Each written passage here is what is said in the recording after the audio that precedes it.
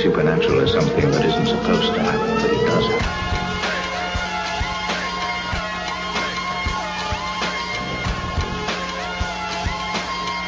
AM 1420, WBSM presents Spooky South Coast with your hosts Tim Weisberg and Matt Costa.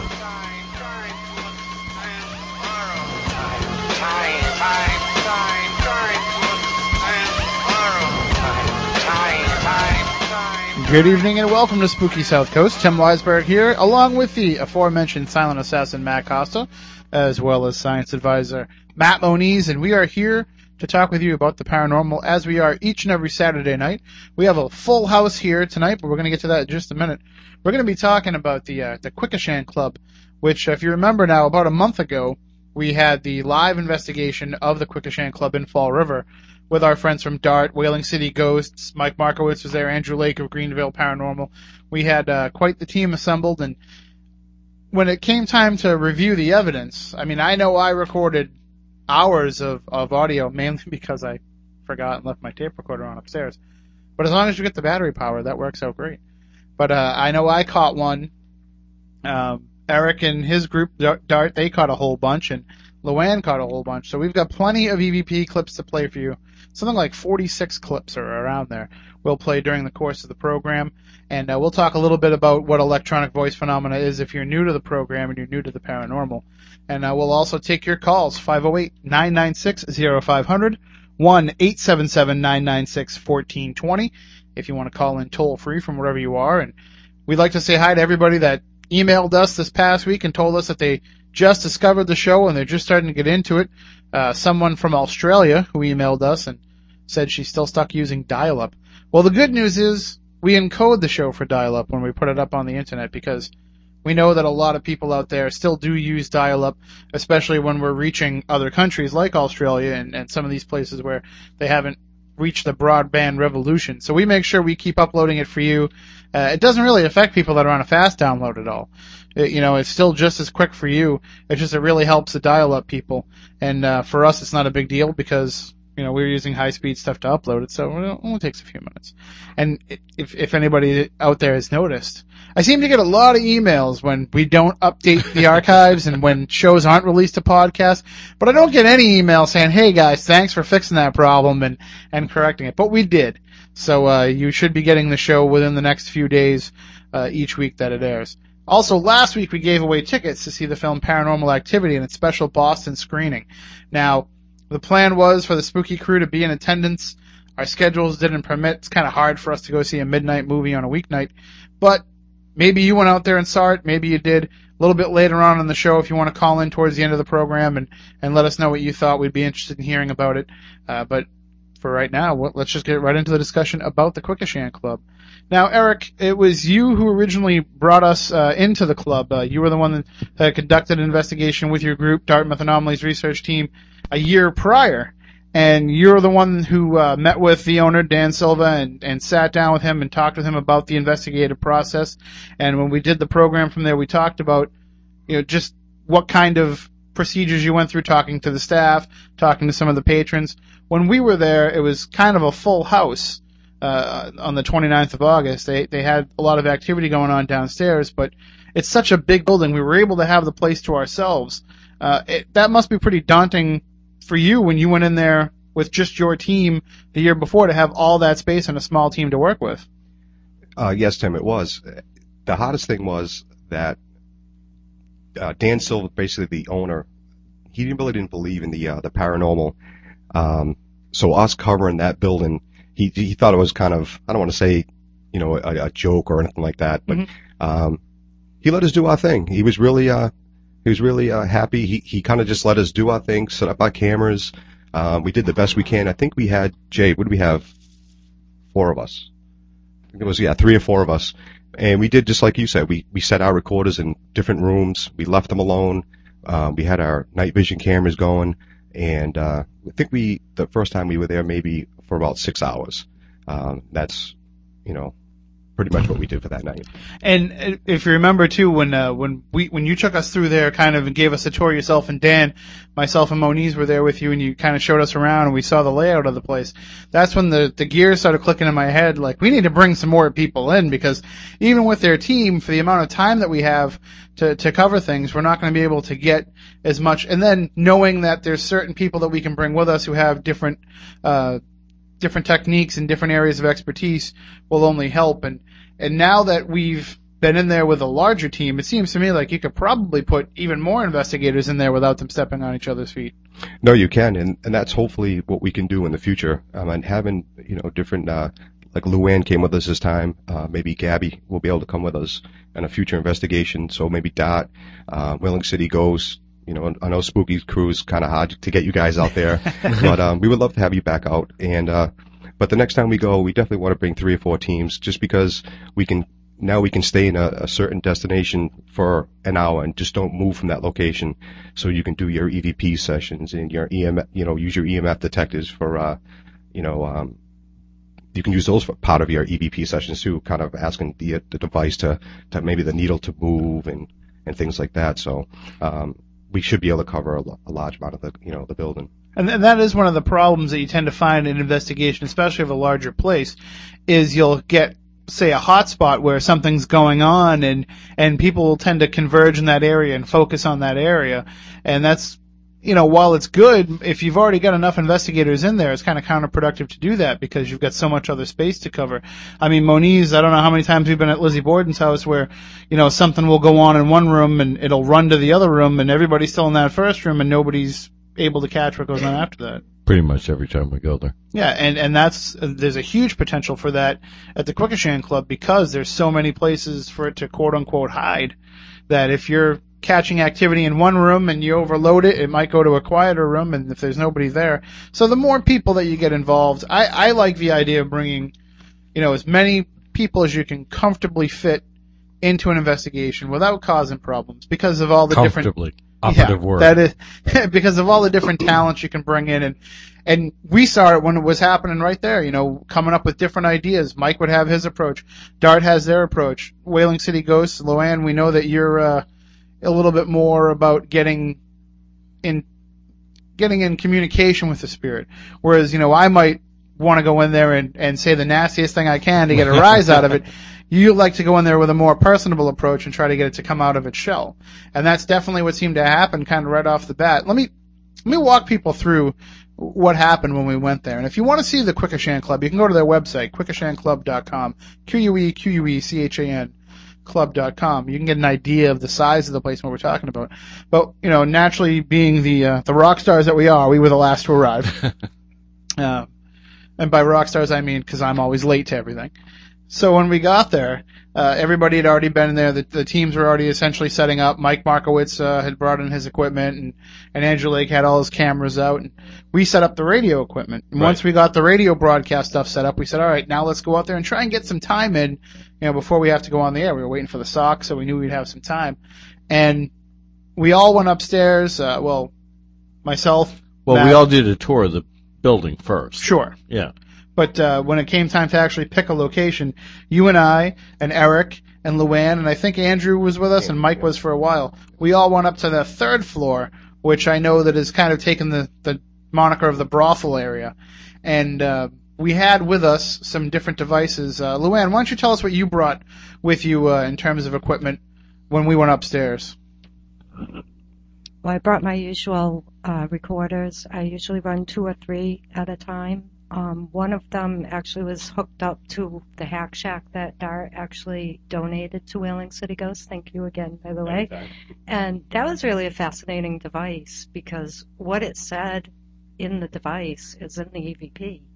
And it was, we're hearing you say it out loud, because when we first went there, you had the headphones on. Yep. And then the EVPs are kind of correlating what you were saying. That was fascinating. I'm very interested in the Hack Shack now. We didn't run video that night just because we didn't have Gabby, but we had camera, of course, and the audio just seems to be my thing. So. And yourself, your consciousness seems to be a big tool in your investigation too. I'm not saying you're a big tool. I'm saying your consciousness is a big tool for you. Your spirit is a big tool for you when you're investigating because you put yourself out there essentially for the spirit to get in contact with. Yeah, I guess that would be a good way to say it. I do try to remain open to them, but most of these spirits have such sad stories behind them. I do have a lot more trouble provoking them, as a lot of investigators do that nowadays. I would tend to provoke something negative, where a human spirit, I think I get a better response from them when I open up to them, you know. See, because I do want to know their story. I think I accidentally bring too much of a journalist approach into it, and not the good journalist approach, kind of the I'm on deadline journalist approach, where I'm just going to shove the microphone in your face. You're going to tell me what I need to have for my story, and then I'm going to go on. And as a journalist, that's a bad approach because you're not going to get the story. You're going to get the story that's in your head, and you're not going to get the true story. And I think a lot of times when I go and I do these EVP sessions, I get kind of what's in my head, and I don't get the true story. And when we hear some of the clips that you got, it seems like you've really helped open up some of the story of what might be there. Well, I actually think I upset one of them because, as you see in some of the audio, I mean, they're telling me to back off. You know, I think Marie was probably raped, and that is part of her story, and I think that she became emotional. I mean, just the tone of her voice when she says rape is very high and sounds, you know, she sounds like she was traumatized. And you'll hear some of these clips coming up a little bit later on the show. Eric, I know you guys had quite a bit of equipment as well when you came in addition to just the normal stuff that you would think you would find, you know, things you can go and buy at Walmart and bring with you for an investigator if you're out there and you want to get into the field. You guys had a little bit more advanced equipment as well. Yeah, well, we try to bring. I try to keep up as much as I can with everything. Everything in the ghost field now is everything's over $100. It seems like, you know, and everything I have to answer to my wife, so that limits what I can have, you know.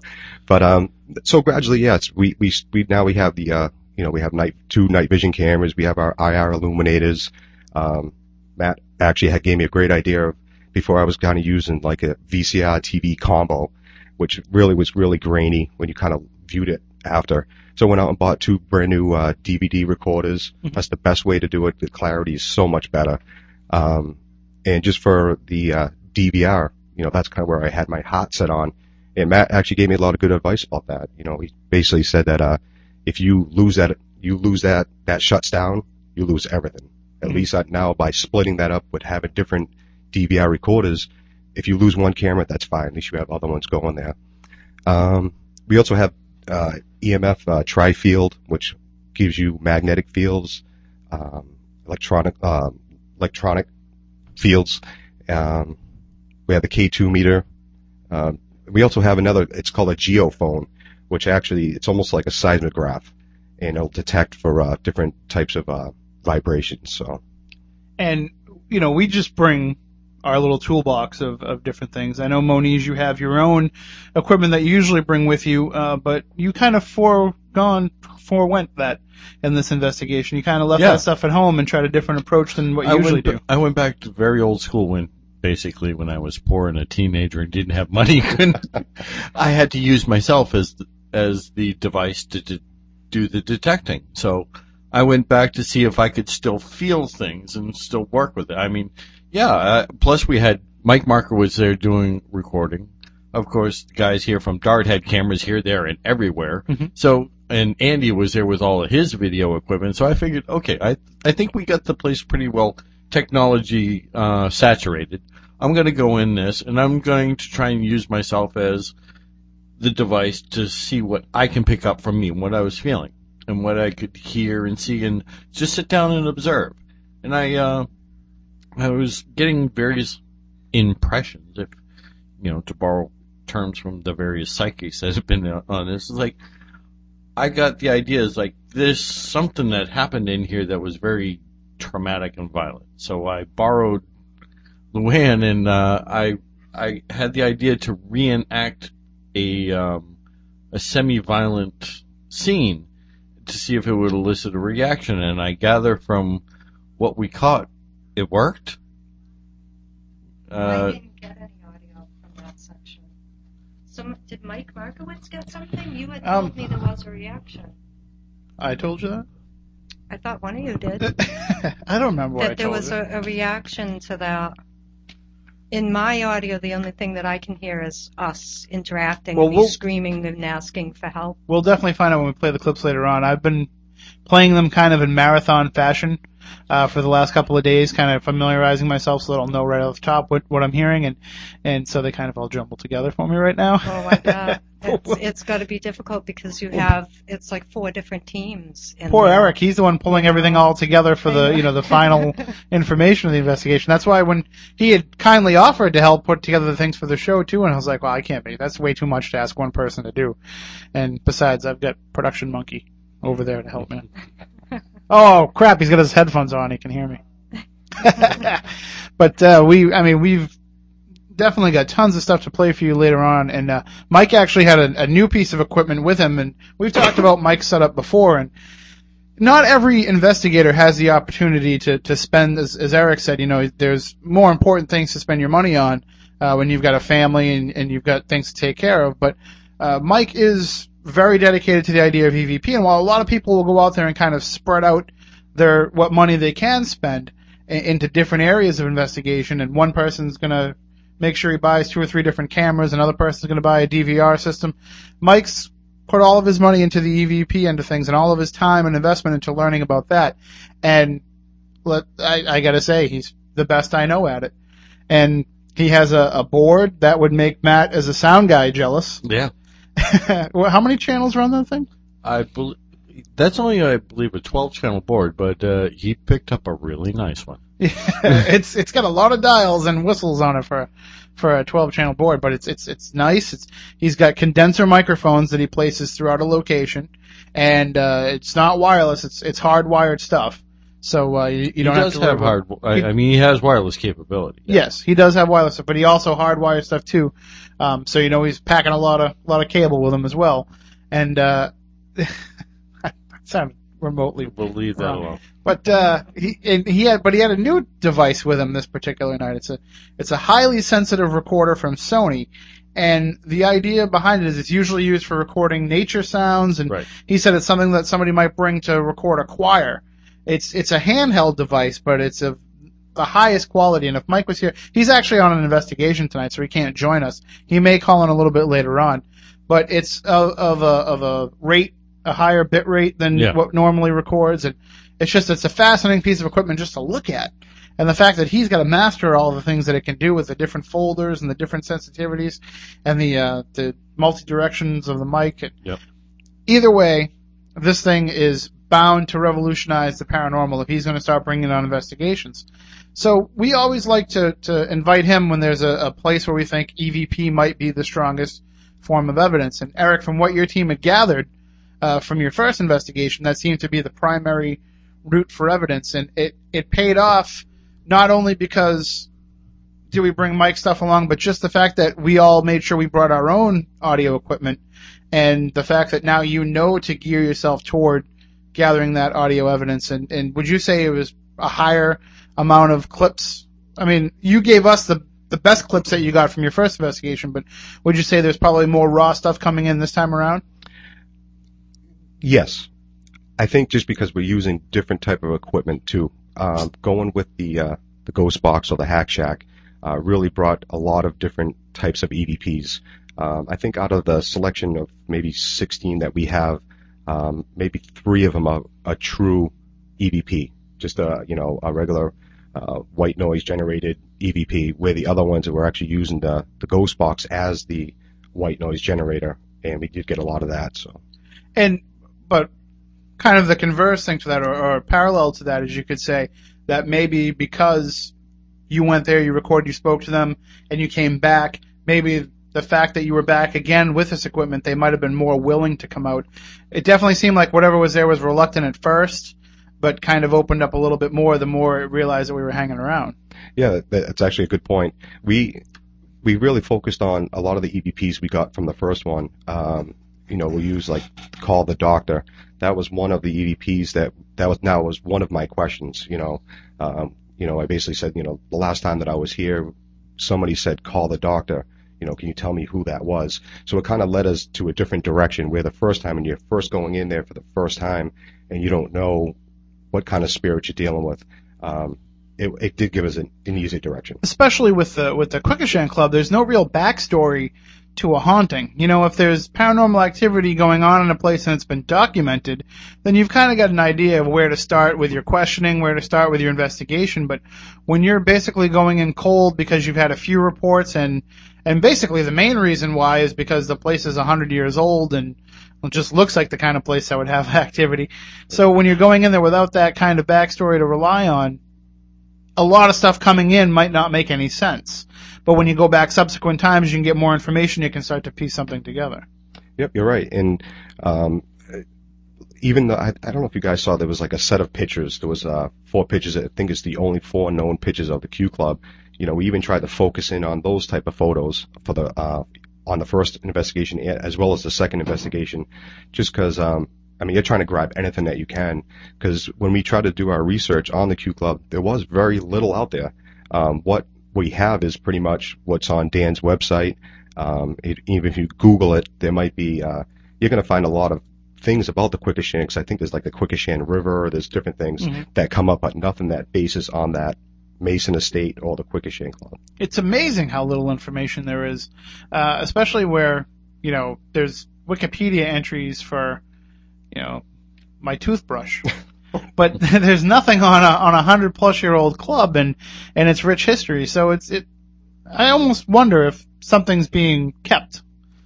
And although Dan doesn't know, and at least if he does, he's not telling us, but right. It seems like he doesn't know of any kind of sordid history. But from what we gathered, there definitely seems to be sordid history. And I'd like to talk a little bit later on about the dangers of some of the assumptions that we made and whether or not that, we can really break this down into theory, and we can really talk about, why EVPs happen and how they're generated and whether or not it's really spirit voices. And maybe we will get into some of that a little bit later on. But right now, why don't we take a break? When we come back, we'll break down for you exactly what the Shack Hack is, exactly what it is, how it works, and how it gathers this audio for us to use. Because if we don't, basically when we play it for you, you're going to be like, what the heck is that? So we'll go through that. We'll talk about that. We'll start playing some clips for you. We'll also take your calls. 508-996-0500, 1-877-996-1420. We'll be right back with more of the results of our Quequechan Club investigation here on Spooky South Coast.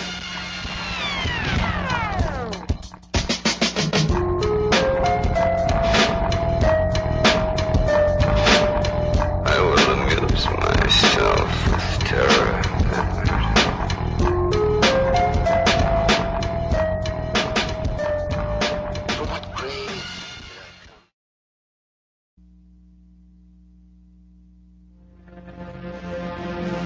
Turn on all your lights, lock the doors, and pull down the shades. Spooky South Coast is back.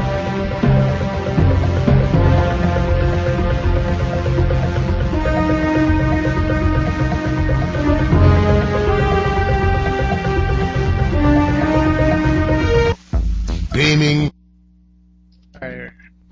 Welcome back to Spooky South Coast. Tim Weisberg here, along with the silent assassin, Matt Costa, who, by the way, is earning his paycheck tonight. All the stuff that I thrust upon him already and dealing with the show on the fly. Science advisor Matt Moniz, all he has to do is drive me here. So he gets the easy end.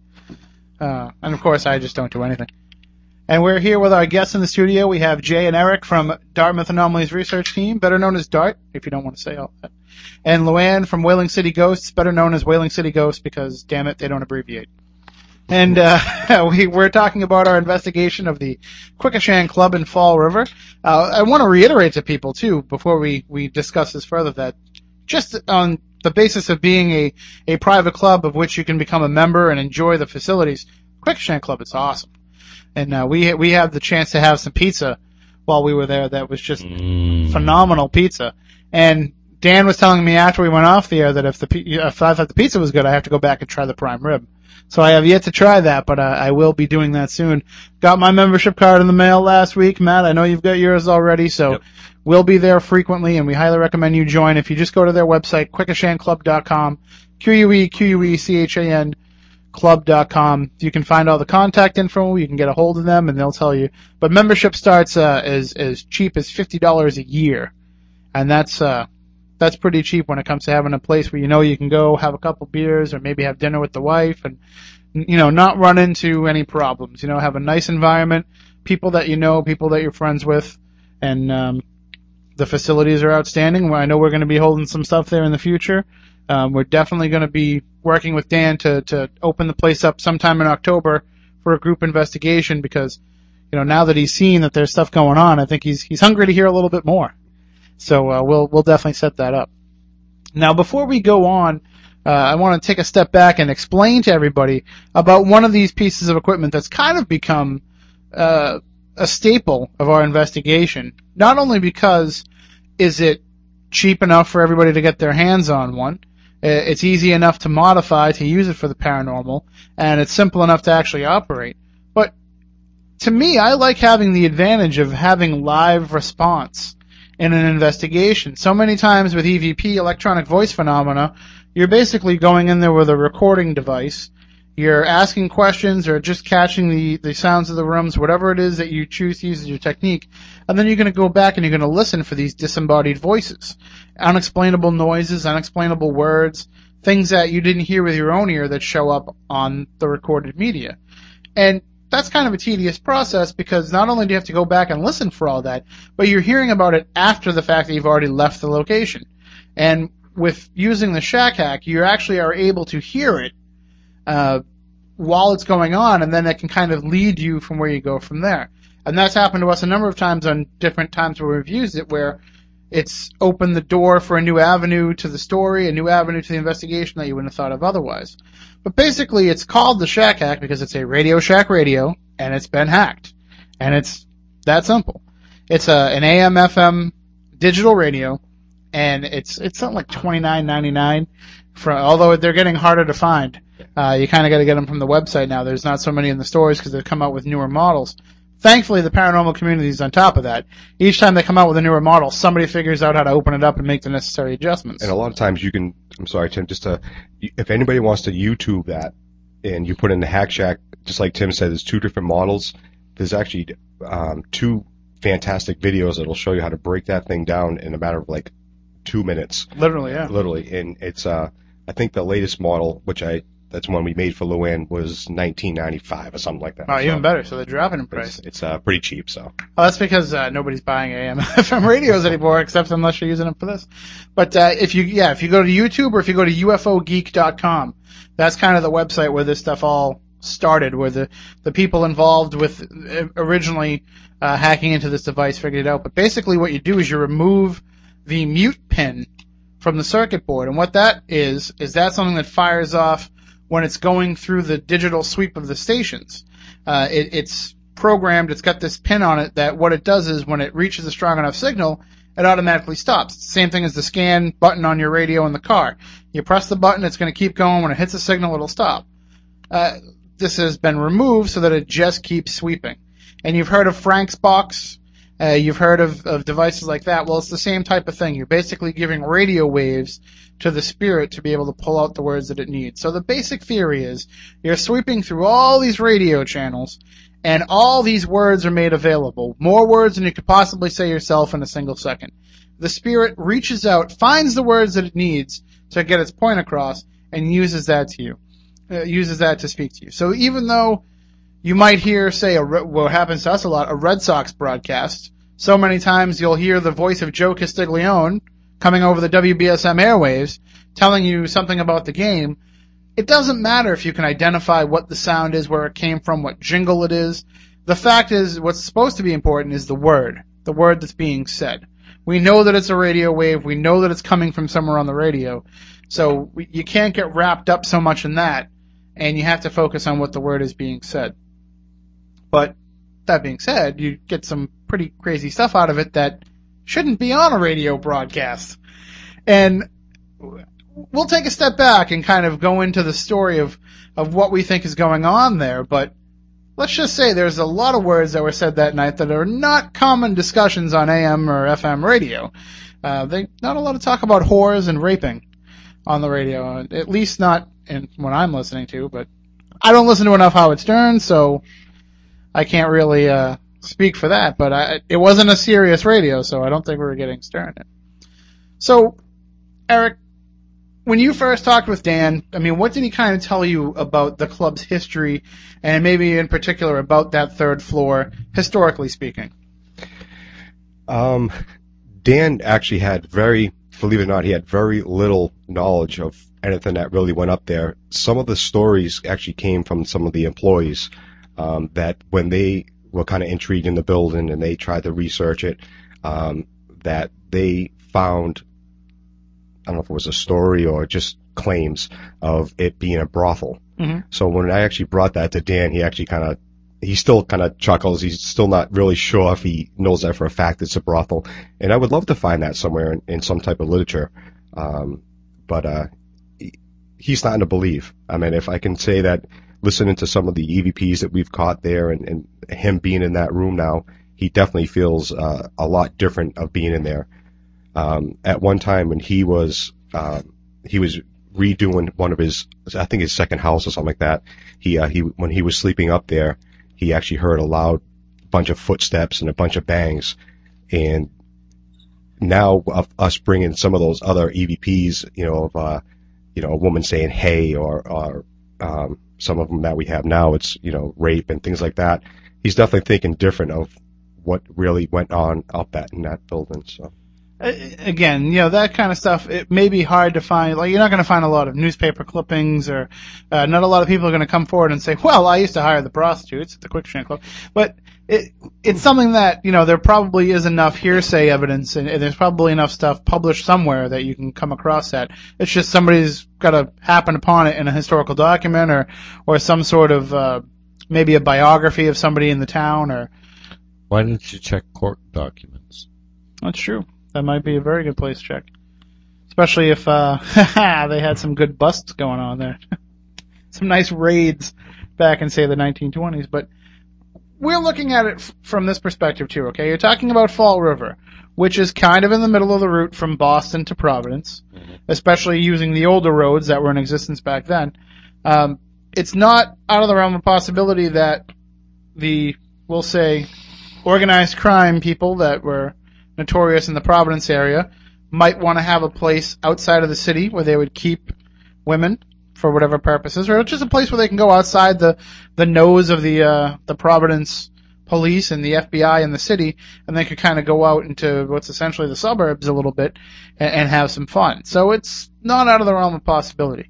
Then when you get up there and you see the way that it's laid out, and it definitely looks like it was some sort of room, some sort of boarding area, it certainly has the layout of what could be a bordello or a brothel. And I mean, I feel bad saying that because it's such a nice building. I'm not trying to say that it seems like it is today, but you could see where it could have been in the past. Well, if you're going into organized crime, a lot of the stuff from the 20s had to do with bootlegging. Mm-hmm. Okay. Now, Providence isn't really that large, or wasn't back then a large shipping port, but Fall River was, especially with all the mills. And if you look at all of the pictures in the Quequechan Club, what are all the rooms named after? That's right. Steamships. And various shipping. The place was closely tied with the shipping and the docks because it's right there almost on the water. So, yeah. Plus we found some pipes in the wall that we thought might have been used for those purposes. But you understand what I'm talking about. Yeah, so having organized crime in that area would make a lot of sense, because that's where a lot of the contraband would be coming in and out of. Yeah, plus if, as anybody knows, if you're going to bring something into the place where you're most watched, you don't do it that way. You bring it somewhere else and drive it in disguise. But we're looking at a possibility of a lot of things going on there that wouldn't be talked about and wouldn't be widely discussed in the club's history. And while we're using that kind of in the back of our minds as a potential storyline, none of us were out there saying, well, the place used to be a brothel. We just were considering it as a possibility. Then, Luann, we go up to the third floor, and you brought your shack hack with you, and we brought our recorders. And excuse me, I know that the Dart had video running on that third floor, but you decided to sit down in the room by yourself with the shack hack and a pair of headphones and try to make a connection. Kind of just walk us through what happened when you started doing that. It was pretty incredible to actually sit there and listen to the thing. It goes really fast, Mhm. so you have to really concentrate. I missed a lot when in my recording that I didn't actually hear with my ears because it goes that fast. But You actually Yeah. missed some of your recording too because you forgot to turn the recorder on. yeah, that didn't help. That didn't help at all. But yeah, it just kept repeating. It said a lot about Marie. It said a lot about rape and please don't, things like that, as if. And the funny thing about the Hack Shack was when it was saying all of that, it kept coming through as a female voice. And then later on, when I was up there alone, I was getting more of a male voice. And that was how it felt when you guys weren't there. It felt like there was a man up there. And in the audio, he admits it, that he's there. He says yes. Well, we tried an experiment where, because Luann being the only female on the investigative team that night, because I took my vitamins, so we decided to leave her upstairs by herself while us gentlemen went downstairs. And basically there's a room down there, too, that we love. And I just wanted an excuse to sit down there in the cool night air for a little while in the easy chair. But we left her up there to see if just her presence, if this Marie was there and what we thought was going on, she might feel more comfortable talking solely with a woman. And then to see if there would be any kind of change between what she was getting when she was alone and what she'd be getting when the men came upstairs. So when you were up there by yourself and you were able to speak with her, we'll say directly, were you kind of feeling her pain, so to speak? When I was up there alone, it felt more like it was a male. No, but I mean, Like just she had backed off. when you're hearing Well, from her. It's a weird feeling with that, Marie. I don't even know how to explain it. It's almost like I feel like she's there, but she's not right in her head somehow. Like the trauma damaged her that much. Mhm. So the theory that we were able to kind of quickly cobble together is that there were women of ill repute on that third floor, and that this Marie was one of them, but that it was kind of against her will. I mean, whether or not she freely decided to take that job, so to speak, she was no longer making her own decisions at the point in which she was speaking to us. And you, Well, if that were the fact, it would be rape every time. yes, and I mean, we're only speculating here, but there's certainly known instances where women perform that profession and it's not of their own volition. They're kind of under the control of somebody else, usually a man, and that could have been what was going on. You seem to also be able to identify who the male might have been as well, or at least you were getting a male name. Yes, Preston. And do you equate that with who this male figure was when you were up there? See, I almost think that Preston cared about Marie, because when I asked if they had children, he said, with Marie. And where are they now? They're dead. Mhm. So I almost wonder how he came into the whole scenario, because I can see much more easily like a female being dragged away into this. I mean, back then, women had no rights. Or even if you were raped, you became useless afterwards. You were damaged goods. No one would want to marry you. And especially, like, say she became pregnant from a rape, what would happen to her? Unmarried, with children back then. And there is also a child voice, too. So were the children there with her while she was, enacting this profession? And those of you who are familiar with the show know how creeped out we get by child EVPs, but we have a pretty chilling one that we'll play for you coming up in the second hour. I mean, we are, like I said, we are piecing together a story, but I can't recall a session with EVP or with the Hack Shack or with any of these things where we've seen so often the same names come through again and again. And not just where it was identifying investigators by name, which it did, but also to keep hearing this Marie. You heard the Preston a couple of times. You hear this reiteration of who these people are. It makes me feel like we definitely were on the right track, at least in identifying them. Well, that's the thing that really got me, was I didn't know how to take the Hack Shack. I was basically repeating what it said to give you guys something, to work with. But when I was actually going over the audio and a lot of the things that the Hack Shack was saying were in there, I was I have to say I was flabbergasted because I didn't know how to take the whole, this is radio coming through here. And normally when it's kind of an either or thing. Normally you're either getting, at least in the times that I've used it, you're getting either results through traditional EVP or you're getting results through the Shack Hack, and it's usually not, they're usually not, related. Usually one's not verifying the other. One might be taking one direction, the other might be taking another direction. But in this case, it seemed like one was definitely verifying what the other one was saying. And we're going to get into all that and more coming up after the news. We're up against the news break now, so we're not going to get into playing any clips. But like I said, we've got something like 46 clips that we can play for you. And we're going to give you the opportunity to hear them, to make the decision for yourself, to see what it is that you're hearing. We're also going to put all this stuff up online on our website, SpookySouthCoast.com, where you'll be able to download it for yourself. You'll be able to listen. You'll be able to check it out. Matt, I know that you were working on. What exactly do you have planned for putting that up on the website? So far, we have the video up there that Eric took, and right now there is actually an archive file that contains every EVP that everybody collected. I'm working on embedding all the ones that we're talking about today. That should be up hopefully by Monday. And is this going to totally drive our user fees on the website to the roof? I think we're going to we're going to be right underneath the max. So download it while you can, folks. Yeah. Download it while the pocketbook lasts.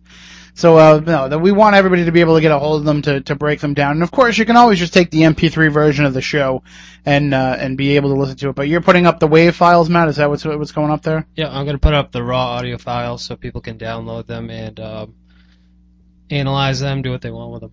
And it's always better when you can get your hands on the original WAV instead of the compressed MP3. So we will leave them up there at least as long as our hosting will allow it. And if you want to pull out the MP3 versions, you can always get them from this episode of the show. But we're going to talk about all that. We'll discuss that video that Matt mentioned. We'll play you some of these clips. Some of them are going to make you sad. Some of them are going to send a chill down your spine. Some of them are going to make you scratch your head and say, what? Which is just how we like it. We'll be right back with more here on Spooky South Coast. Do you know what that music means? Ooh, we're stuck in an elevator? No! Wrong! Spooky South Coast is back. I can smell your fears. I'm not afraid. You will be.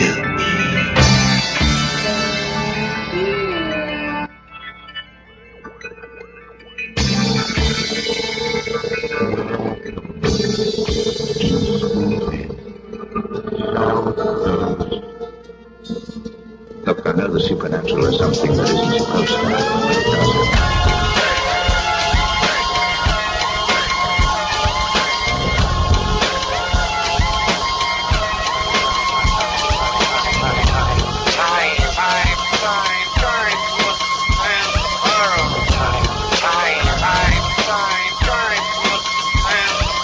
Welcome back. Hour number 2 of Spooky South Coast. Man, it's been a while since I've said that, I think. Red Sox have been playing havoc with our schedule. But we are here tonight for a full program, talking with you about the paranormal, as we do each and every Saturday night. Next week, we're going to be subject to the Red Sox again. And then who knows what's going to happen in October. We got to figure something out. We got to find a way to just stream online. And then people can join us in when the show's already in progress. When the baseball game is over, we gotta find a way to make that happen. Dan Chase, we're talking to you. You got Matt's number, call him, and we'll figure it out. But we're gonna suspend the Week in Weird for this week. Normally at this time we would bring you through some of the strange and unusual stories that you may have missed, but we need all the time to play these EVP clips that we have coming up for you. But just some notes if you want to join up with us on Twitter. It's twitter.com/SpookySC. I think the happening thing now is to say @SpookySC. Is that the way you handle the Twitter stuff, Matt? I have no idea. I'm out of the loop. You don't know Twitter. You don't use Twitter. And I know Matt Moniz is a Facebook guy, and we're working on trying to get a Spooky South Coast Facebook. But for now, you can just find me, Tim Weisberg, on Facebook, and that'll give you all the show updates as well. Because when I started that, like, you couldn't have a Facebook account for somebody who wasn't a person, but I guess now that's changed. So our buddy Chris Balzano is going to work on that for us. And MySpace.com/Spooky South Coast, although I can tell you I hardly ever go on that anymore. It's amazing. I mentioned on this week's episode of South Coast Sports Zone, which you can get at southcoastsportszone.com, plug. I mentioned how I was going to come up with this new social site that I've come up with, and I'll throw it out to you guys as well, but I told Cost about it. It's called Face It Book. That's the idea, Face It Book. And it's the social networking tool that lets you know that you are a social networking tool. And basically what it is it through the use of a RF chip that will be embedded under your skin, everything that you do in your life will be posted on your Facebook page, so everybody will know exactly how lame you are. So no matter how much time you spend going on Facebook and MySpace and trying to act like you're cool, and look at this video, I'm gonna link to this video, and I'm gonna put this song on my profile so everybody thinks I'm cool, it will say, curled up on the couch with a glass of warm milk watching Vampire Diaries with Matt Costa. And I've been teasing you about that, but how is it? I don't know. I stare at the wall when it's on. I know. I just we the way I see it is everybody has one CW show that they watch, but they don't want to admit. Mine's Smallville. Matt, you watch a couple of them. Moniz? No CW shows for you? What's CW? There you go. He watches the History Channel, the Sci-Fi Channel, and Learning Channel and Discovery Channel. That's about it. And then occasionally he just watches the white snow static when he's zoning out. All right. Well, speaking of the History Channel, Discovery Channel, and all those, I saw on the Biography Channel there's a new show coming out called Celebrity Paranormal Stories or something, where it's basically celebrities sharing their paranormal experiences with the audience. And the clips that they show has an all-star lineup, including Joan Rivers, who I don't think she ever met a TV show she wouldn't pretend something happened on, and Debbie Mazar, who if does anybody here know who Debbie Mazar is? I'm embarrassed to say that I do. But you'll know her when you see her. She's on like everything. She has the look of a 1950s pinup and the acting ability of a 1950s pinup. So there you go. But that's coming soon. October 2nd, I believe, is the debut for that. What, Gary Busey wasn't available? I'm sure he'll be on a future episode, but he just wasn't in the opening. I'm sure like all the hangers-on of the celebrity world have probably had a paranormal encounter that they're willing to share. I'm expecting Todd Bridges in a future episode. Who else? Danny Bonaducci? Maybe Danny Bonaducci, yeah. Danny Bonaducci will share a story about how he kicked that ghost's ass. I showed him who's boss. I did heroin. I'm going to stand up to a ghost. That ain't nothing. Wow. Yeah. Imagine if somebody just tuned in right at that line. Right where I'll kick your ass like you were Reuben Kincaid. Pay me. All right. Danny Bonaducci, if you're listening, we'd love to have you on. Email me, Tim@SpookySouthCoast.com. All right, let's get back into the serious side of the paranormal. Let's talk more about this investigation that we did at the Quikasham Club with Dart, Whaling City Ghosts, Mike Markowitz, and Andrew Lake of Greenville Paranormal. And just the chance to get out and work with these people for us is always fun. It was our first time really investigating with Dart. Whaling City Ghosts, we've been down your throat since day one, and I remember when you didn't even have a paranormal group. Oh, back in the old days of 2006. Yeah, but and now you guys are out there all the time helping us out with various things, and of course Mike, who always helps us out, and Andrew, who is pretty much Moniz's doppelganger. They don't look anything alike, but they think exactly alike, and they investigate exactly alike. And when we had first planned this, Moniz had said that there was a chance that he was going to have to be out of town that weekend. So immediately I say, well, then we're going to have to get Andrew, because it's the same as having Moniz. They're just of the same mindset, and we work well together. I have to say, Andrew and I work well together because we do follow similar techniques. And how much did you know each other before the start of Spooky South Coast? Didn't. And that's what's amazing to me, is the fact that we bring these people together, and you find people that we should have probably known each other our whole lives, but it didn't really happen until. Well, I like what happened here at the Quikasham. We had multiple people, different disciplines, different groups, went into a place that, well, with the exception of Dart, none of us had ever known or heard before. We all melded quite peaceably and worked quite well together, and it shows that as long as you don't bring the egos, you're doing all right. I mean, I don't want to get on the soapbox here, but how hard is it for that to happen? And I'm sure you guys have had instances where you've crossed paths with other investigators where it may not be something that flares up as it does in other places with other groups, but I mean, it's hard to get people that are willing to work together. And we said going into it, Eric, this is your investigation. You know, you guys are running the show here, and tell us what you want us to do. But it wasn't like that at all. It was organic. It was, well, let's do this. Let's try this. They're doing this. It seems like a good idea. And it's kind of the model for how these things should work. That's probably the biggest service we can do by bringing the public along for these investigations that we're trying to open up to people. Besides the fact that it gets them into these places when they might not have a chance to otherwise, it shows them not only the benefits of working together, but also that here's a group like Dart, here's a group like Whaling City Ghost, people that can help you get out there. I mean, are you guys actively looking for more members if people are interested in joining, or? No. The only reason I say no is having a nice small group is it keeps everybody. There are a lot of teams out there that have 40, 50 people in their group. Mm-hmm. I have no idea how they can even keep that even organized. But we only have 4 people in our team, and I think it's easy for us to we all get along. We're all friends. We investigate the paranormal, and just like Matt was saying, the egos. There are teams out there that you question one of their EVPs or you question one of their videos.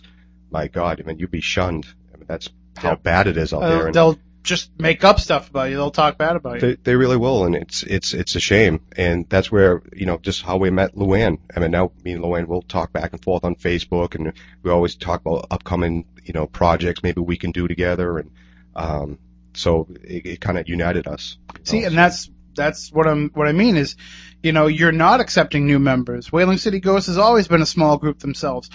So because you have these small contained groups that you like to keep, to a smaller group for your own management purposes and, just to make sure that you can keep track of what's going on in investigations, it gives you the opportunity to network with other people. I can't believe when I hear stories about other places where groups say, oh, we don't work with them. We don't talk to them. They get mad because they say we went to the place that they went to and we were on their turf. And we say it all the time, folks, but it's not like that here. I mean, here in this neck of the woods, we're just happy enough to find another investigative team that we're like, let's do stuff together. Yeah. And it's not just let's go and investigate this place together. It's let's hang out. Let's go to the mall. Let's go to a barbecue. Let's do this. Because that's the only way you're really going to get along. And you find out it has its advantages. Some people have equipment that you don't have. Some people have access to places you don't have. Some people have time that other people in your group might not have. So while Jay might not be able to make it to an investigation that Dart has scheduled, that you could call Mike or Luann or somebody who can come in and help out as well. So. Yep. I mean, obviously, I'm saying that we don't want anybody, in the team, but if anybody ever wanted to email us, if you had a good idea of maybe a new piece of equipment, mm-hmm. Something that you think you can bring to the team, that would allow you to come in, and I definitely welcome that anytime that somebody wants to email me with a suggestion or something that we did that you didn't like. I'm open-minded to that too, that we would change that and do the best we can to give you the best evidence that we can give you. And also, if people want to get in touch with you for an investigation, I'm sure you want to give out your email address so people can get a hold of you? Yeah, I mean, the best way to get me is Dart Hunters. It's DARTHUNTERS at AOL.com. You can also see me on Facebook, which is Eric Lavoie. I think I don't know if it's at AOL.com, but if you just put in Eric Lavoie on Facebook, you should be able to see me there. And you can go to ours, and you'll find everybody's all linked up because we're all friends. We'll get along. Luann, do you have a way for people to get a hold of you if they want to get in touch with you for an investigation, or you kind of just like to work with? We do have a Whaling City Ghost website. They can contact us through that. you can find me on MySpace and Facebook also. Usually it's word of mouth, amazingly, that's usually how they find us. Sometimes it's all it takes. Especially when you have, an approach with yourself and Gabby that's different than what you see on TV. You don't have to worry about when you call Whaling City Ghost, you don't have to worry about 8 people on a camera crew descending upon your location. It's usually just the 2 of them, and that's all they need. So, well, we've been talking all night about these EVPs that we have to play for you, and we're going to start doing that now. And it's phenomenal the amount of stuff that came out of here, just with basically what was kind of a interrupted investigation because we were doing the live broadcast from there. So we started, we stopped, we went back to it, we called it a night. I know Moniz and I kind of left without saying goodbye. We're sorry about that. Goodbye, everybody. We caught you on film, though, saying goodbye. Now. Okay. Yeah. We did make sure that we turned around and said goodbye. And then Mike called us because he got locked out of the building. I hope somebody let him back in. Yeah, we never did see him that night. He was just, guys, can I at least have my stuff back? No. But it was just a fun night. It wasn't as intensive an investigation as the Quickensham Club probably needs, and I'm sure Dart will be going back there in the future to handle that. And we know that Moniz and I, if we go just to have a few drinks and a pizza, we're going to bring our tape recorders with us. I plan on, if things work out right, I'm going to leave equipment there. There you go. All right. Yeah, I'd like to see what Marie and Preston have to say about that. All right, so let's get into this stuff. Okay, I'll kind of take it through chronologically of how the evidence came in, because that kind of will also take us chronologically through the investigation. As we said, we started the night by going up to the 3rd floor, the brothel area, as we're calling it, and I had only one piece of evidence myself, and I did let it run for a long time, as I said, upstairs, because we forgot it up there and it was running the whole time. And I gave it a pretty good listen without hearing much. I mean, you hear the tiny, tiny whispers in the background, but it's nothing that's really that you can amplify and kind of hear anything out of it. But interestingly enough, out of 4 hours of audio, the thing that I got happened right at the beginning. And so we're going to play a clip of that. This was on my Sony handheld IC recorder, the one that I use for most investigations because it's easy to use and I can see it in the dark.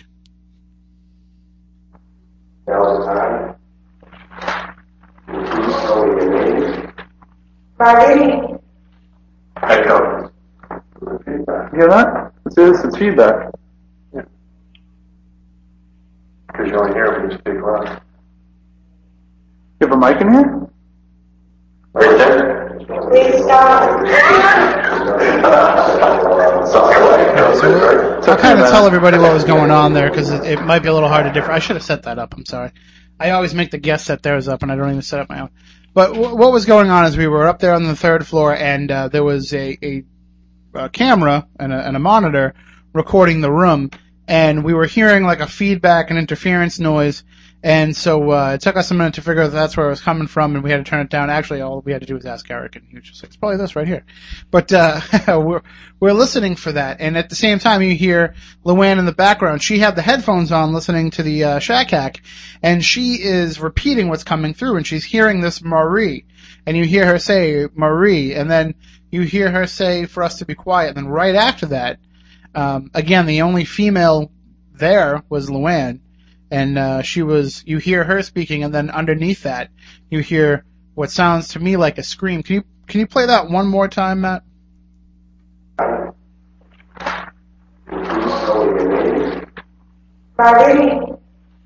Echo.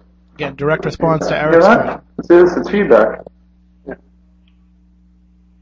Because you only hear it when you speak loud. You have a mic in here? Right there. Please stop. So we actually we got that on multiple recorders because Luann also got that on her Sony recorder as well. But then when you ran it through when you played the RCA recorder that you have, it was a little bit different. I don't think I have the clip here. I don't have the Edward one, do I, Matt? No? Okay. But why don't you tell us, well, I guess I kind of gave it away, but tell us what happened when you played it on the RCA recorder. Well, that's the weird thing with the RCA, it actually says Edward, and it doesn't sound like a scream. Well, it's a screaming. Kind of like, but, Edward! Yeah. Like, somebody's excited to see Edward, maybe. But that was, that was the only thing I had, and I was, like, kind of worried. I was like, well, if that's all that happened, and happened right at the beginning, I hope the other guys got something, at least. And I guess looking at the pages of notes in front of me, that wasn't a problem. I guess the next one that I received and is pretty close around that same time is one that Luann got when, again, same thing, kind of right when you started started listening to your audio from the investigation, something jumped out at you right away. You want to set that up for us? Which one is this? The Can't Change Life. Oh, okay. That was, we were actually speaking about them being prostitutes in a nice way, because that wasn't what I was hearing in the Hack Shack. And I'm actually speaking, and another female voice comes up and says, "Can't change life, I can't change." And to me, that kind of almost goes along with the whole prostitution thing and not being very willing about it. Okay, and you recorded that on both devices, the RCA Yes. and the Sony. Yes. So why don't we play each of those, Matt? We can run them back to back so that people can hear the two versions.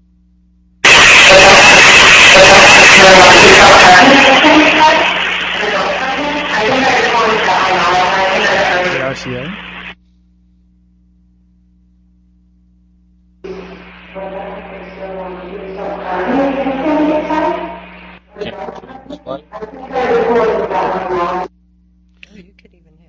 Yeah, so, you're getting it back to back. Now, Eric cleaned that one up, and when he cleaned it up, it actually came out with what he thought was something different. And if you, I'll just give you that. And I don't know what you did to clean it up. I don't know what your process is, but it definitely did come out as being something different than it did in Luann's original recording. Yes. It's kind of funny. Sometimes EVPs, I hear exactly what Luann has on there now. I use, I think Cool Edit. I think that's what we use to clean that up. And I think I might have cut it, I don't know how many, decibels or whatever, but the voice that I was hearing, it almost sounds like it was a Portuguese, word for, it says taboon, and taboon is almost like a thank you, or depends how it's said in the sentence. But maybe if we play it, I can kind of Sure, Matt, you want to run that one? Come and play.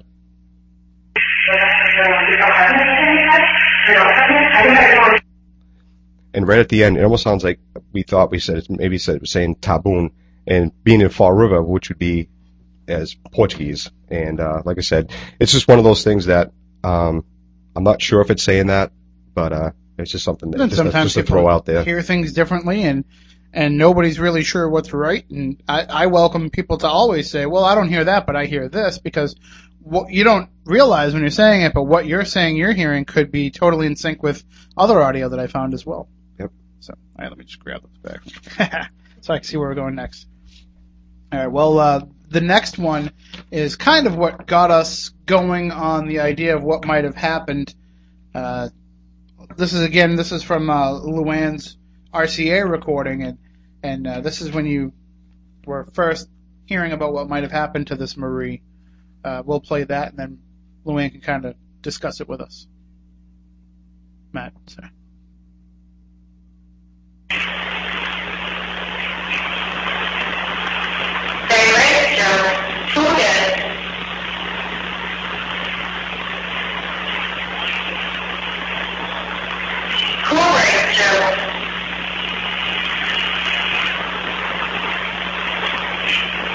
You can't copy?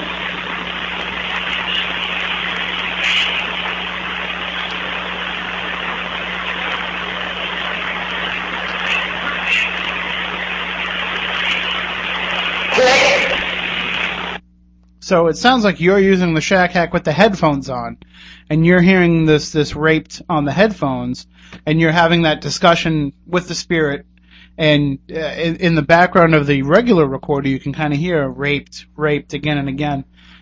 Seems like they were really trying to get that point across.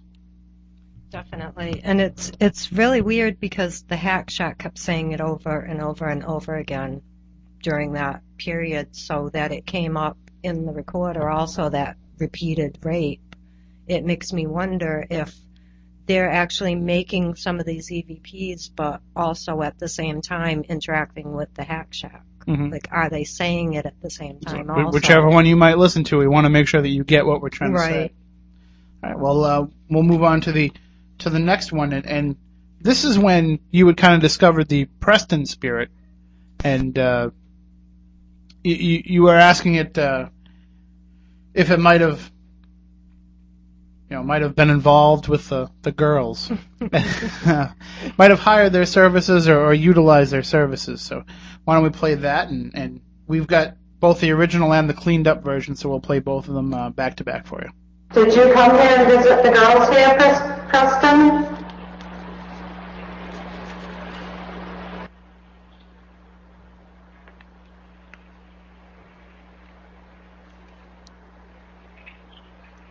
Very quietly there, you can hear it at the end. Maybe a little bit. Why don't you play the cleaned up version, Matt? We'll see if we can hear it better.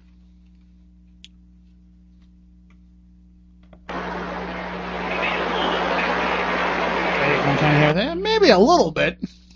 Well, at least he's honest. Absolutely.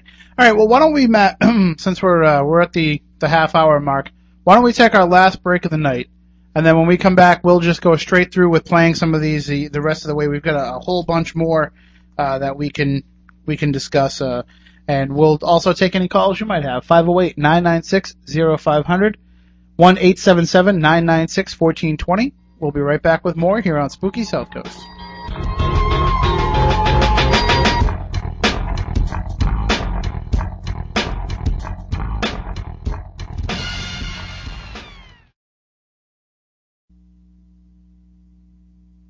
It blew books off shelves from 20 feet away and scared the socks off some poor librarian. Turn on all your lights, lock the doors, and pull down the shades. Spooky South Coast is back. This looks extraordinarily bad.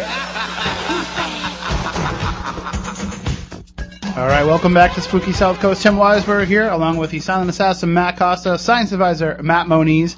We have Eric and Jay from DART and Luann from Whaling City Ghosts all hanging out in the studio. We're going over the evidence from our Quequechan Club investigation. And it is all going to be posted up right on SpookySouthCoast.com for you to check out as well. As I said, we had 46 clips that we came in here with. We were feeling pretty ambitious when we thought we'd have time to play them all. But what we'll do is we'll try to go through some of the best of them, and we'll play them here on the show, and then you can download the rest of them right from our website and be able to listen to them for yourselves. Just amazing stuff that we got from a variety of different ways and means and investigative techniques, and we're going to give you some of the highlights now. Now, we did talk about the little girl voice, the child voice, and those are always the creepiest for me, so I would definitely want to play this one. We'll go right into that one, Matt, if you want. And this is when you were asking, Luann, you were asking if they had children and what had happened to the children. And this is kind of the response that happened then, around that time. Okay, Matt. Try not to get creeped out over there.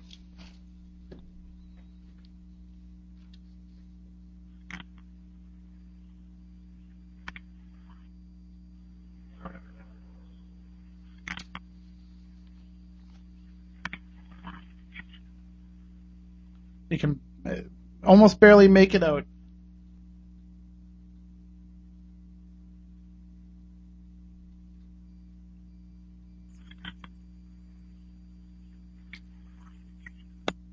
Just real quick there, you hear it sounds like "Mommy, Mommy, am I in the physical?" And we should have both the long version and the cleaned up version there for people to download if they want to listen to it both ways. And that's part of the thing with a lot of these. It's better to hear them in the natural way they were acquired. You know, to hear the longer clip, and then you can hear that shorter clip to kind of get an idea for it. The next one here that's pretty good is "Summertime's Here." Matt, if you want to play that one, and then we can follow it up with the cleaned up version afterward.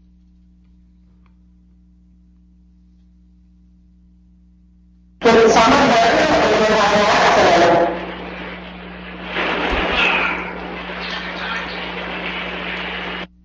You just hear it there in the background, kind of a comical male voice. Get the cleaned up version there. The ghost of Popeye. Yeah.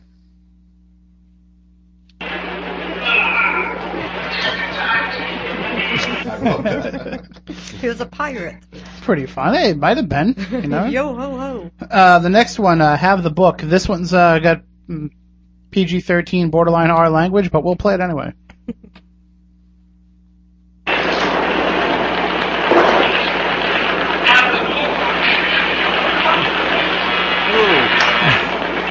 And you want to play the cleaned up version? I don't know if you do, but let's play the cleaned up version anyway.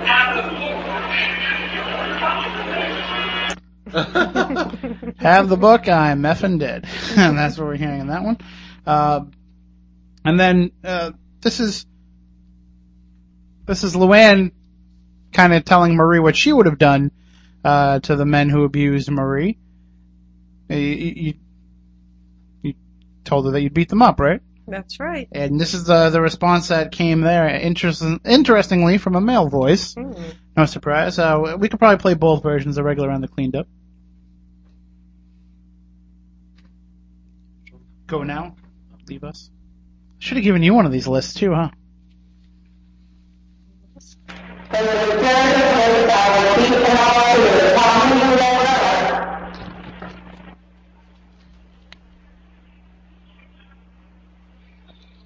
Here, just in the background there.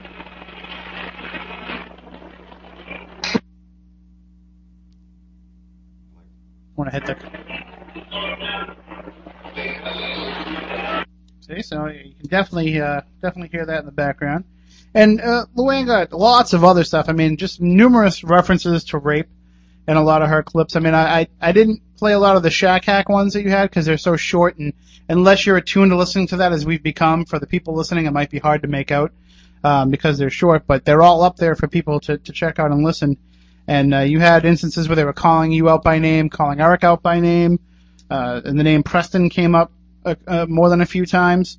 And also the interesting reference was the Took the Needle clip that came up, and you were kind of speculating what that might have been. Yeah, actually when you said that about, the organized crime and all of that, it made a little more sense because I hadn't thought of that aspect of it. But I mean, even today, fishermen, a lot of them are drug addicts, unfortunately. So just some interesting stuff coming from your approach of making that connection with the spirit and being the sole female presence in the investigation as well. Then we got some of the evidence that Dart compiled, and they also have numerous clips as well. We'll try to play some of the best of them here. We can start off. I like when you get real specific answers to questions, and obviously that's a prime piece of evidence for people, but I just like it because when you get a direct response, then you know you asked the right question. And as a journalist, when we get a good answer, we know we asked the right question, and it's kind of the same way with EVP. So the first one, A0015, Matt, if you want to run that one, and this clip's kind of a little self-explanatory, so. What room number should go to? So there you go, right out of the Shack Hack. You hear 6, 10, and 3, and it was now. Have these been clipped for time, or are these immediate? Is this how it came through the Shack Hack right after the question? Yep, that's exactly the way it was. There was actually it sounded like another 6 in front of the 6, but that was the only portion that I cut out because it kind of might have thrown somebody off because it sounded like something different. But that 6, 10, 3 was right after each other. And wasn't there something about the rooms that were there? Were there numbers on the rooms that were there? There is, and doesn't go up to number 10, but I believe there's 6 rooms. In each room, it goes back and forth, left to right, so it's, well, it does have 10. Wow, so just the numbers posted on. Oh, there you go. Very interesting. All right, just taking a look at some of these other ones. The next one, actually, A0017, and you'll hear this one pretty clearly.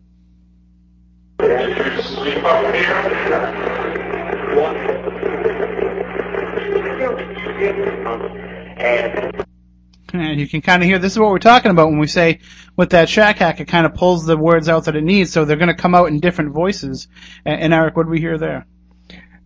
What I'm thinking is saying it's in still sleep in bed, or still sleep in a bed. I don't know if that's what you guys got out of that one. Yeah, it's pretty. Yeah, I mean, you ask a question, do you still sleep up here, and you get still sleep in bed. Can you play that again, Maddie?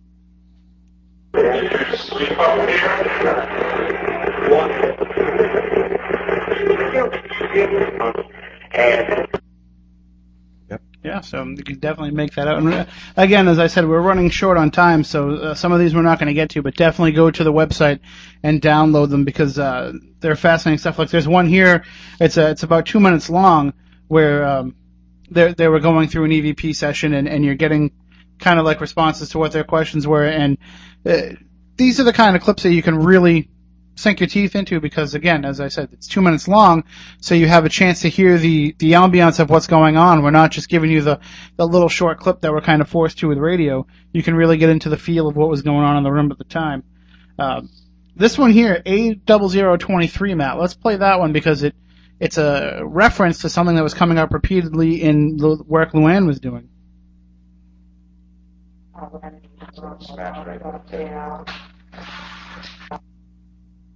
Play that again.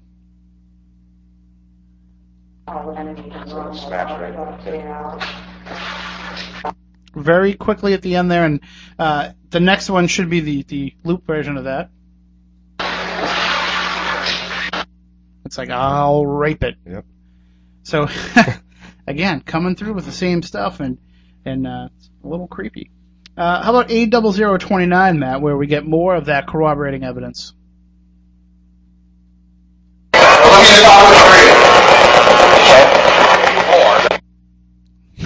You hear okay, and then whore. And pretty much whenever we mentioned Marie to that Shack hack, that was the word that would come out almost instantaneously after it. You would hear it say quite clearly whore.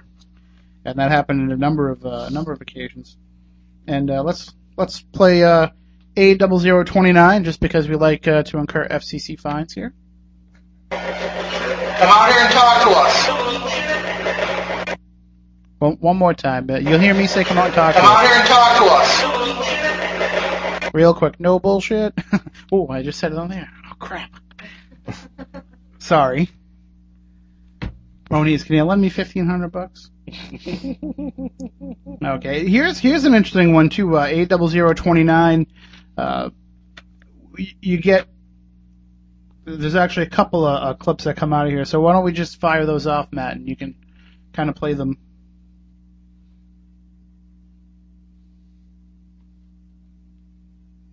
What is your name? See here, what is your name? And then the male voice says Milky. I do. I think it's saying Milky. That's kind of a tough one. If somebody does hear something different, I'm definitely open-minded to hear that, but that's an odd name for somebody else to come through. We heard Preston. We heard, what was the other male voice we had? Did you get another male voice too? Harry and Junior. Yeah. Also. So there's a few. I mean, we're talking about names that could have been common to the time and common nicknames that they would have used amongst each other as well. How about the next one of that too, Matt, if you can?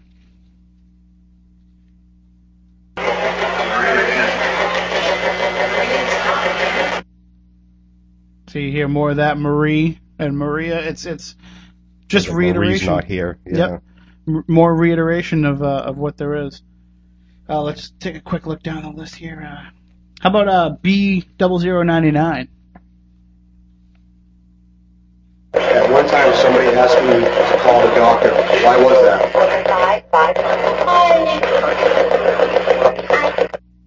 Want to play that one more time? Because you're hearing, what you're going to hear is you're going to hear a woman saying what Eric thinks is fight, life. Yep. And then a child saying fight. And I have to say, I agree with that. At one time, somebody asked me to call the doctor. Why was that?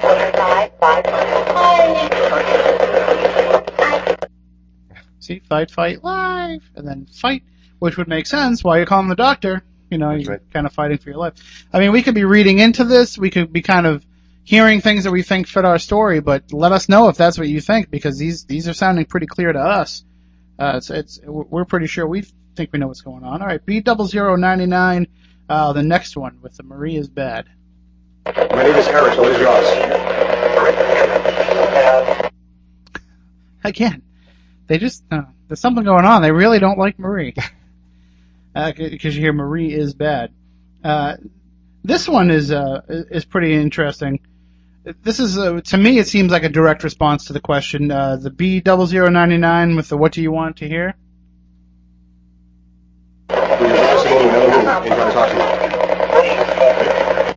So you were saying. We think it's saying, "What do you want here?" And you were saying, go into another room and talk to you. I was hearing you were saying go into another room, so I was hearing, "What do you want to hear?" Like they were almost answering, your question of you want to talk to them, but what do you want to hear? Right. So it's and those are just some of the best. Why don't we play the short loop of that too, Matt? B0099.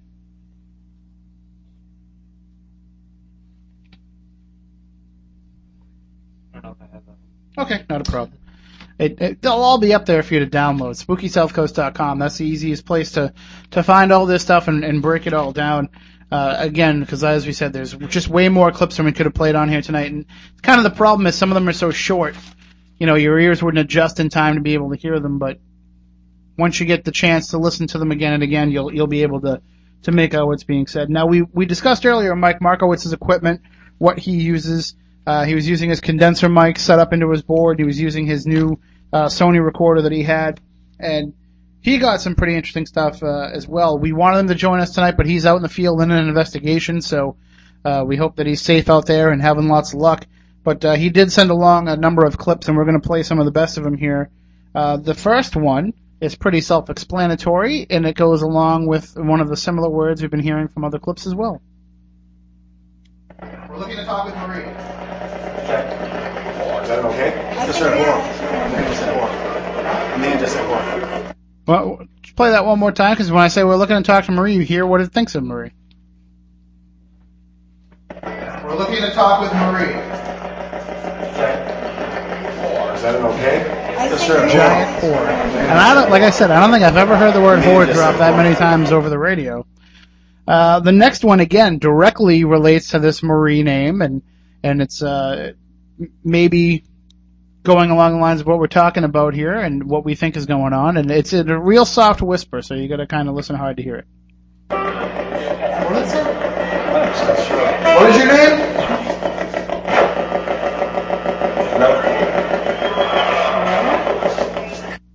You hear Justice Marie very gently, and you can hear the cheer of the baseball game too. That's what we're dealing with though when we work with these files. A lot of what Mike had too, and he gets this a lot in his recordings he does with his condenser mics, because basically they're so wide open to hearing all these different ranges that he picks up conversations between disembodied spirits, where we're lucky if we catch one or two words or something on our tape. Whatever frequency he's tuned into, he's able to hear them talking to each other. So we assume that they're communicating with each other somewhere out there in the ether, and occasionally he's able to catch them. And I think part of that is, I think we could catch that too in the equipment that we use, but because we're in that direct questioning phase, maybe, we don't always catch it, or maybe our recorders aren't powerful enough to pick up both voices, only the stronger one of the two. But here's what he got, the Ed Huh file. Would you like us to stop this session and move away from him? Oh, that was a shack hack, so that blows out my whole explanation. But yeah, you hear, yes we would, who is this, Ed, huh? All one right after the other. I didn't, some of the ones that he gave us that were the two spirits connected, they were so soft that we couldn't play them over the radio, but they were up there for people to download. The next one, again, references Marie directly. The next two, actually, we can probably fire those back to back, Matt, if you don't mind. That's pretty clear. Maria's talking.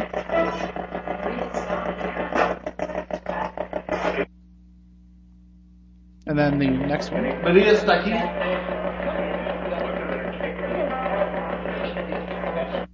Was that you, Moniz? Was that you trying to use an actor? Play that again. Maria está aquí.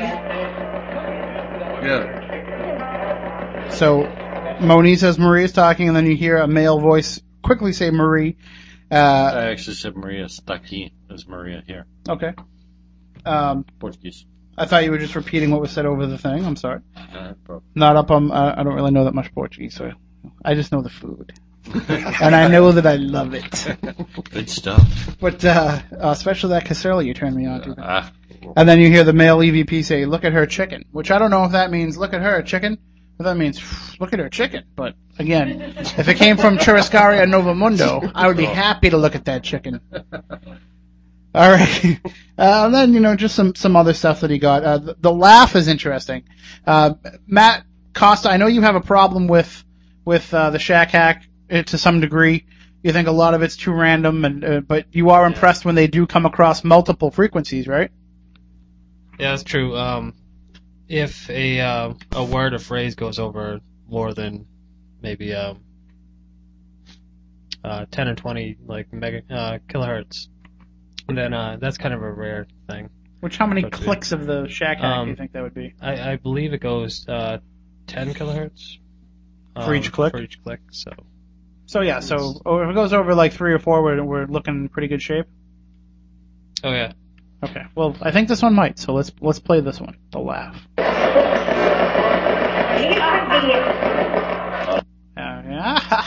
Over a couple of them there. So that's pretty interesting.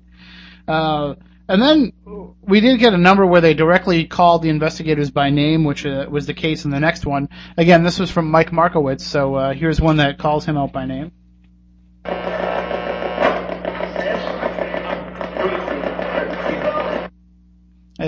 And he's hearing "Help us, Michael" on that. Can you play that one more time?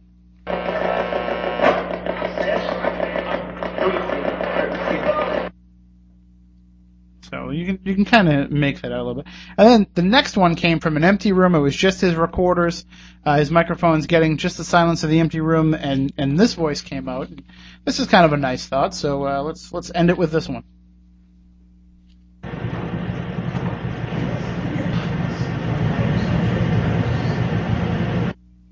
Again, we'll play it one more time, but you can hear kind of what sounds like an old woman in a very soft voice say, "Kiss, Nicholas. Give us a kiss."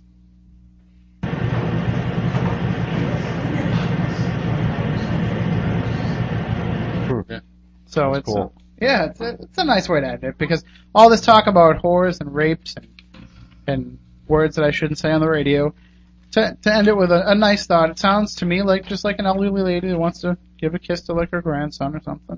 What if Nicholas is that little boy that was in the picture? Maybe. Definitely something to try checking out in the future. I mean, now that we've kind of built a little bit of a backstory, whether or not it's true, we still don't know, but we've kind of built a little bit of a backstory that we can work with. And certainly, I'm sure, Eric, when you guys go back, you'll take some of this stuff with you as a possible way to lead into the next questioning. And yep. I know that we are going to try to open it up to people. I know that Dan really wants to get something going where people can go in there and investigate as part of the October Halloween festivities that they have planned there. But we always say, as important as it is to get people out there and try this out and see what they can gather, it's even more important in my eyes when you can get a group like yours in there and they have the place to themselves and they're able to just get out there and control things, be able to control the investigation and be able to come back with some clean evidence. And I thank you very much for giving us the opportunity and the great work that everybody did. Thank you, Luann, for joining us, and I'm glad that you and Eric are hitting it off, and that Whaling City Ghosts and Dart can do a lot together in the future. And you guys know how to get a hold of Mike and Andy. They're always up for anything. Yep. And it's the Spooky Crew. When we can get out there, we love doing it. It's just finding the time. This is really a pursuit that's really for the independently wealthy. Not just because of the cost of the equipment and travel and all that, but just because they've got the time. Time is probably the biggest factor. Not so much money. You don't need a lot of money just going out there by yourself like what I did that night and experience stuff. You do need to have the money in the bank to pay the bills. So, but we're just glad that we can do it for you. We can kind of get out there, gather some of this evidence and bring it to you. And what do you think? Let us know. Spooky Crew at SpookySouthCoast.com. Let us know what you thought about any of this stuff. Again, it's all downloadable on the website, SpookySouthCoast.com. Share your thoughts with us. And DartHunters at AOL.com. That's their email address. Whaling City Ghosts website. Is it WhalingCityGhosts.org or .com? And so you can get in touch with everybody that was there. And, if you want to get a hold of Mike or Andy, you can just email us, SpookyCrew at SpookySouthCoast.com. We'll pass it on. And really, we welcome it. Tear it apart. Break it down. Amplify it. cut out the noise, whatever it is that you think you can do with it, or just give it a listen. Maybe you're hearing something different than what we're hearing. Let us know.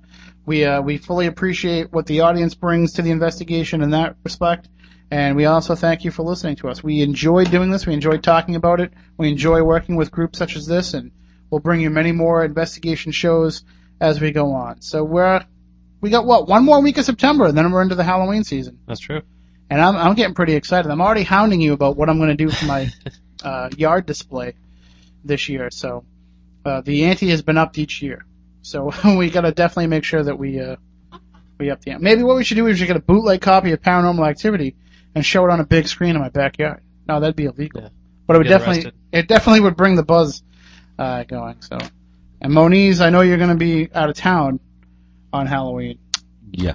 So, but we will definitely hook up with you that night because we'll be here live in the studio doing a program. I think the plan for that night is I think we're just going to tell some scary ghost stories. We're going to come in here and Matt Costa and myself will share some scary ghost stories with you, stories that scared us when we were growing up, and we'll kind of go into storytelling mode, and we'll connect with Moniz while he's out as well. And that'll be a fun Halloween. Yeah. Yeah. Sounds like fun. All right, so until next week when we come back after the Red Sox, and look, I didn't even leave enough time for the closing theme song. But you podcast people don't have to worry about that. So until next time, from Matt Costa, from Matt Moniz, for everybody who joined us here and helped us out with this investigation, we want you all to stay spooktacular.